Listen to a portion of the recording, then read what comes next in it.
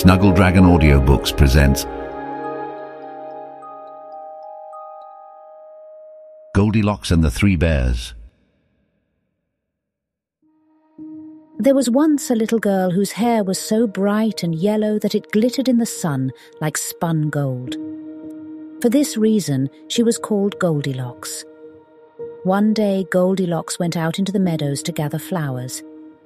She wandered on, and after a while she came to a forest where she had never been before. She went on into the forest, and it was very cool and shady. Presently she came to a little house, standing all alone in the forest, and as she was tired and thirsty, she knocked at the door. She hoped the good people inside would give her a drink and let her rest a little while. Now, though Goldilocks did not know it, this house belonged to 3 bears. There was a great big father bear and a middling-sized mother bear and a dear little baby bear, no bigger than Goldilocks herself.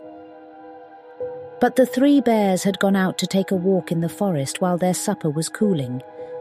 So when Goldilocks knocked at the door, no one answered her. She waited a while and then she knocked again, and as still nobody answered her, she pushed the door open and stepped inside. There in a row stood 3 chairs. One was a great big chair, and it belonged to the father bear. And one was a middling-sized chair, and it belonged to the mother bear, and one was a dear little chair, and it belonged to the baby bear. And on the table stood 3 bowls of smoking hot porridge. And so, thought Goldilocks, the people must be coming back soon to eat it. She thought she would sit down and rest until they came. So first she sat down in the great big chair, but the cushion was too soft. It seemed as though it would swallow her up. Then she sat down in the middle-sized chair, and the cushion was too hard, and it was not comfortable. Then she sat down in the dear little chair, and it was just right, and fitted her as though it had been made for her. So there she sat, and she rocked, and she rocked, and she sat, until with her rocking and her sitting, she sat the bottom right out of it. And still nobody had come, and there stood the bowls of porridge on the table. They can't be very hungry people, thought Goldilocks to herself, or they would come home to eat their suppers. And she went over to the table just to see whether the bowls were full. The first bowl was a great big bowl with a great big wooden spoon in it, and that was the father bear's bowl. The second bowl was a middle-sized bowl with a middle-sized wooden spoon in it, and that was the mother bear's bowl. And the third bowl was a dear little bowl with a dear little silver spoon in it, and that was the baby bear's bowl. The porridge that was in the bowls smelled so very good that Goldilocks thought she would just taste it. She took up the great big spoon and tasted the porridge in the great big bowl, but it was too hot. Then she took up the middle-sized spoon and tasted the porridge in the middle-sized bowl, and it was too cold. Then she took up the little silver spoon and tasted the porridge in the dear little bowl, and it was just right. And it tasted so good that she tasted and tasted and tasted and tasted until she tasted it all up.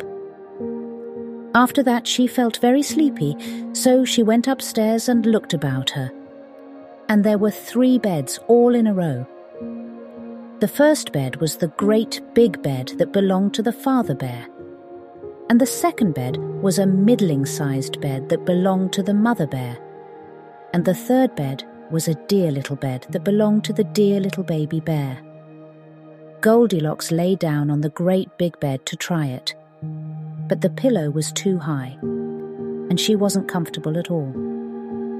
Then she lay down on the middle-sized bed, and the pillow was too low, and that wasn't comfortable either. Then she lay down on the little baby bear's bed, and it was exactly right, and so very comfortable that she lay there until she went fast asleep. Now, while Goldilocks was still asleep in the little bed, the 3 bears came home again, and as soon as they stepped inside the door and looked about them, they knew that somebody had been there. "Somebody's been sitting in my chair," growled the father bear in his great big voice, "and left the cushion crooked."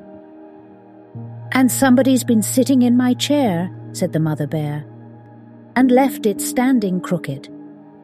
"And somebody has been sitting in my chair," squeaked the baby bear in his shrill little voice, "and they've sat and sat till they've sat the bottom out." And he felt very sad about it. Then the three bears went over to the table to get their porridge. "What's this?" growled the father bear in his great big voice. "Somebody's been tasting my porridge and left the spoon on the table." "And somebody's been taking my porridge," said the mother bear in her middle-sized voice, "and they've splashed it over the side." "And somebody's been tasting my porridge," squealed the baby bear, "and they've tasted and tasted until they've tasted it all up." And when he said so, the baby bear looked as if he were about to cry. "If somebody's been here, they must be here still," said the mother bear, so the three bears went upstairs to look. First the father bear looked at his bed. "Somebody's been lying on my bed and pulled the covers down," he growled in his great big voice. Then the mother bear looked at her bed. "Somebody's been lying on my bed and pulled the pillow off," said she in her middle-sized voice. Then the baby bear looked at his bed, and there lay little Goldilocks with her cheeks as pink as roses and her golden hair all spread over the pillow. "Somebody's been lying in my bed," squeaked the baby bear joyfully. "And here she is still." Now when Goldilocks in her dreams heard the great big father bear's voice, she dreamed it was the thunder rolling through the heavens. And when she heard the mother bear's middle-sized voice, she dreamed it was the wind blowing through the trees. But when she heard the baby bear's voice, it was so shrill and sharp that it woke her right up. She sat up in bed, and there were the three bears standing around and looking at her. "Oh my goodness me!" cried Goldilocks. She tumbled out of bed and ran to the window.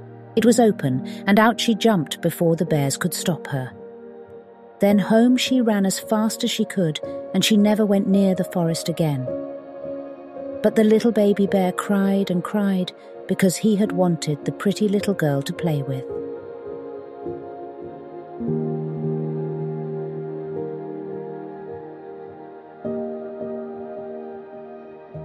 The end.